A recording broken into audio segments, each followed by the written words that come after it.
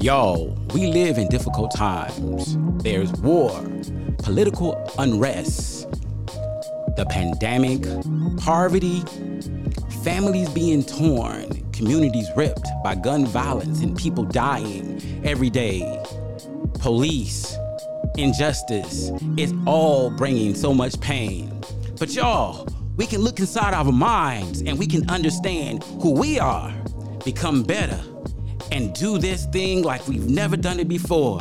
But it all starts with our mental health, and I know we can do it. I believe in you because I believe in me, and I believe in us.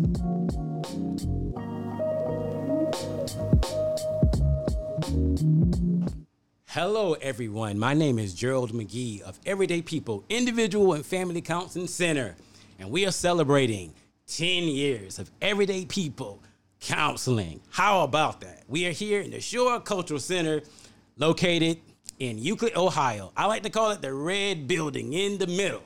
Today of all days, we're celebrating because I have my confidant, this wise young lady, Niesha Perry of Triumphant Counseling. How you doing today? I'm good, Gerald. How are you? I am copacetic, as my parents used to say back in the day. Y'all know anything about that? Copacetic? Yeah. You know something about that? You're dating yourself. Huh? I'm dating myself. Hey, you know what? I think I'm a whole school anyway. So I got to know a little bit about the old school and know a little bit about the new school. So if I'm dating myself somewhere in between, then I guess I'm doing just fine. So here today, we're so glad to be here. I'm so glad to have you here, Niesha. Yes, welcome. Well, yeah. Thank you. Thank you.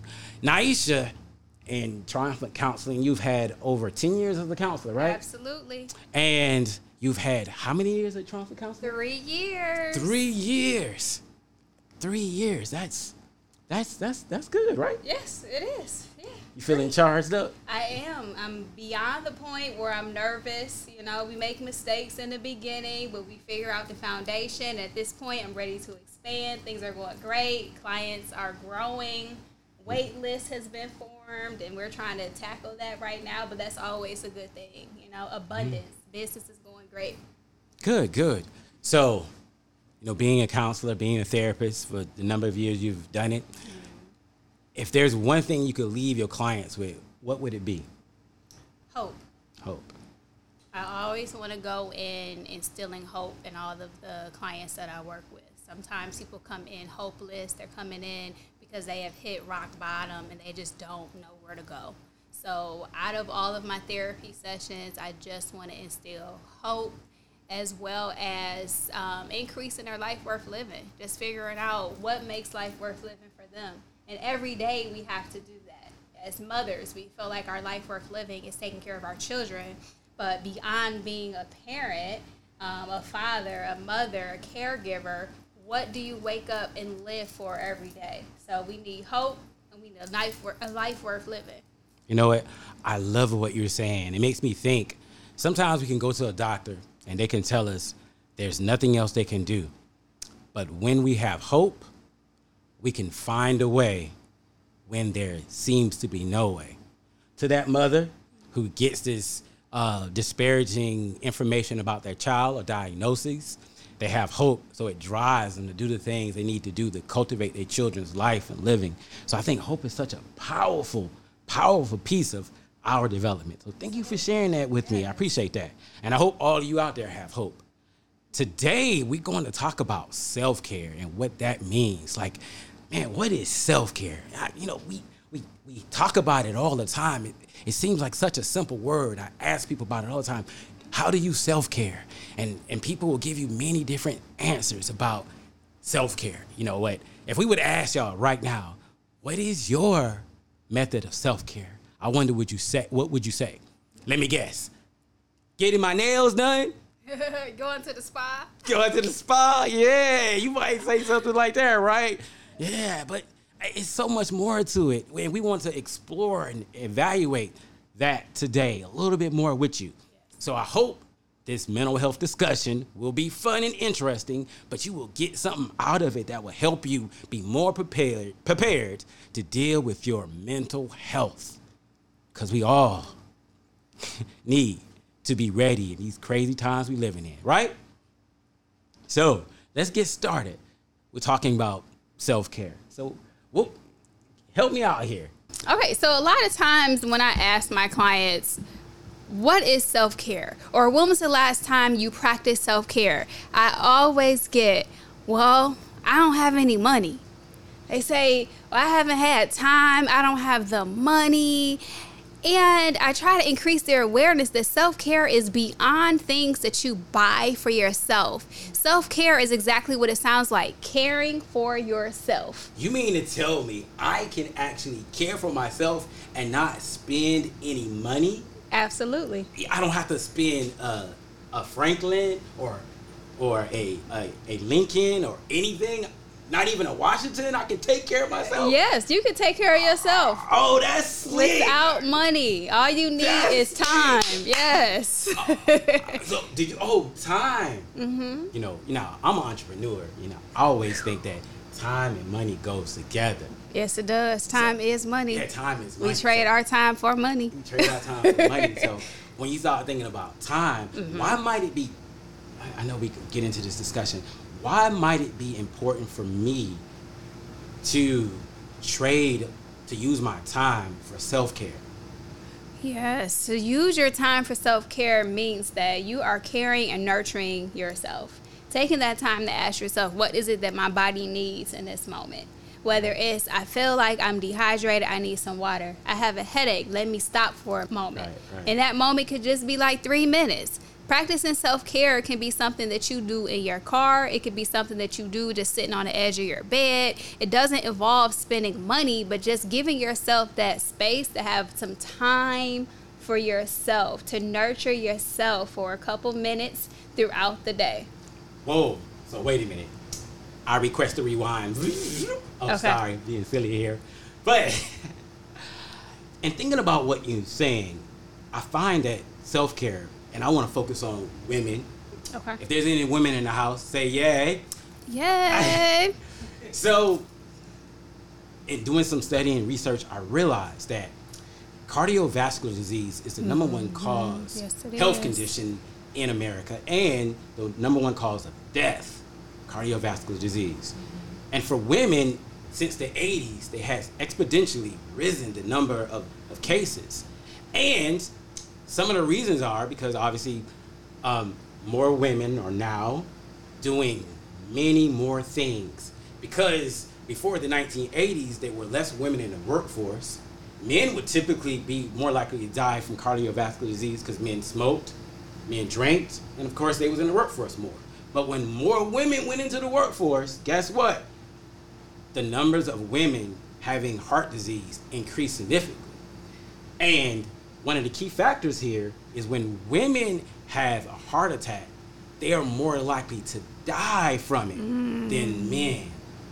So when we talk about self-care, we talk about becoming, taking care of ourselves, we have to look at how self-care is at the foundation of our health, our physical health, and mental health. Yes. So in talking about self-care, let's look at the body. First of all, let's talk about the body. Okay. What are some ways we do self-care for our body? Self-care in our bodies looks like stretching. We can wake up each day and just stretch. And that's beyond the, stretch everyone else does. But getting into like some Pilates stretches, some yoga stretches, it looks more as being intentional about the body work that you're doing and the time that you're spending on each section of your body. Just working out, making sure that you're stretching from your legs all the way up to your neck. A lot of times we work at office settings, or we're at computers, or we're always in our phones, and it leaves us just feeling like hunched over, right? So we want to do things that's opening up our airways, opening up our hearts, and just giving us better posture. So we just start off with breathing and doing some stretches. Some simple things like that. Yes. You know, I love that because one should never underestimate the magnificence which is found in simplicity. For in that, all great things are understood. So we start with the stretching. Yes. We start with the stretching and we move to exercising. Oh, that is self-care. You know, so many people have a hard time getting into some type of exercise routine. Jeez. Yes. It's like that lazy bone just kicks in, and we just want to sit back on our behinds and get our favorite beverage and watch our favorite shows or be on our tablets or do whatever we do, but we sitting on our behinds. And if this wasn't a child-friendly show, I might use some other words. But since it is a child-friendly show, I will only leave it to your imagination. But yeah, we sit back, we chill, we do what we want to do, but we want to be healthy. And we know that physical activity not only improves our physical health, but it also improves our mental health. Absolutely. Yeah, because it improves the serotonin, dopamine levels in our bodies, which helps us think and focus better. We can do our work, we have more energy, but we have to take out time to exercise and do those things. This is an important part of self-care. Yes. So listen, to all of you who don't have a routine for doing that, figure it out. Okay, what's another thing we might do for our body? What about eating? Oh, eating, yeah. Yeah, being intentional about our eating habits. Self-care looks like trading an apple or a piece of fruit for that donut or your favorite cookie. Instead of drinking pop or sodas, just getting some tea instead. So just being intentional about the substitutes that you can make for yourself to just have a better diet, and then in turn it's going to help with your body image if that's something that you're seeking to do. I feel you. Yeah, we got to be more intentional about what we eat. Yes. It's so easy to go out there and get that junk. It's so easy to get it, right? Mm-hmm. You know, and life is so much about our relationship with things. Yes. Look, if you want something just to eat, you can find that anywhere.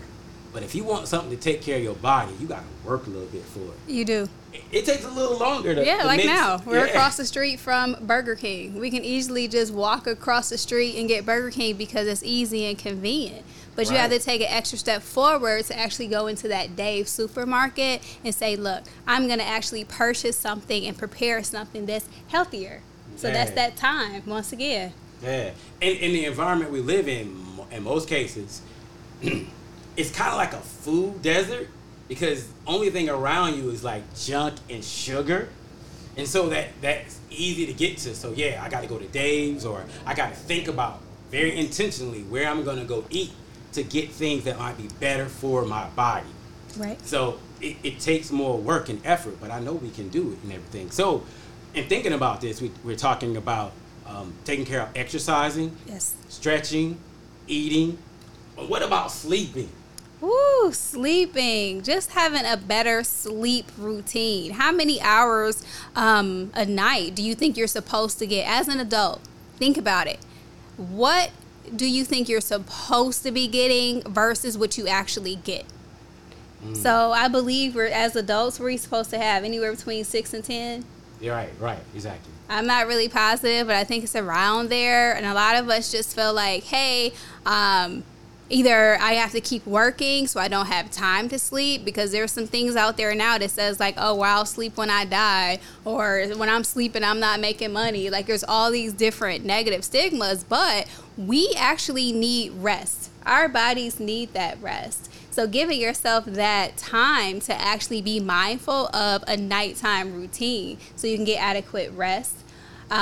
So what that would look like is shutting things down around like 10, 11 o'clock, depending on what time you have to wake up. So you can get adequate rest at night, shrinking your world so you're not on your phone or watching TV, and just really being mindful and taking in the day and being present so your body can actually rest. Exactly. And, turning the TV off, getting off your phone, all that blue light that's stimulating your mind, making it harder for you to go to sleep. Get off the phone with those friends that got a bunch of problems late at night. Yes. Tell them to call you back. Give them your hours of operation. And once those hours are over, sorry, call me back tomorrow for an appointment. So, you don't have to do your friends like that, but maybe you do. But anyway, those things are important. I think we need to give our bodies rest so we can be okay and prepared for the next day. It's Yes. nothing like getting good sleep. And not feeling guilty about it. Sometimes people feel guilty if they take a nap in the middle of the day. They wake up or they feel like, no, I can't go to sleep because then I'm going to be perceived as lazy or I'm not doing enough. But a part of taking care of yourself is listening to your body. If your body needs additional rest, then don't be afraid to take that moment. If you just need 30 minutes for a little power nap or even a full hour, hour and a half, if you need rest, listen to your body. That's how we get into the high blood pressure, the heart disease, because we feel like our bodies can just keep on going like a machine. But even a machine can break. You know, I think there's a cultural construct, which being in America, that we all engage in and believe that we need to keep going and doing and I got to make this amount of money, I got to get to this place. We feel pressed to keep getting more, keep doing more. But sometimes we have to slow down and realize it's okay. We need to get some sleep. We need to rest. You know, we need to take care of our bodies. This man told me this story one time, and I thought it was very interesting, and it kind of goes along with what we were talking about. Okay. I was trying to help him prepare for taking his licensure exam, and he was an older guy, and so as we were talking, he was telling me, you know, Gerald, this is my mentality on taking the test. He said there's 2 lumberjacks who went out to cut down some trees. He said one just went out and he just started cutting, and he just kept cutting. The other one, he would cut a few trees, he would stop, take a rest, he would cut some more trees down, stop, take rest, cut a few more trees down, stop and take rest. At the end of the day, who you think cut down the most trees? Now to remember, the other one, he just out just cutting. Just kept cutting. Who you think cut down the most trees? And I was like, At first I said, being naive, I said, the one that kept cutting. He said, nah, it was the one who took the rest. That's right. Because sometimes we think if we just keep going, we're going to do more. But no, we need to chill sometimes.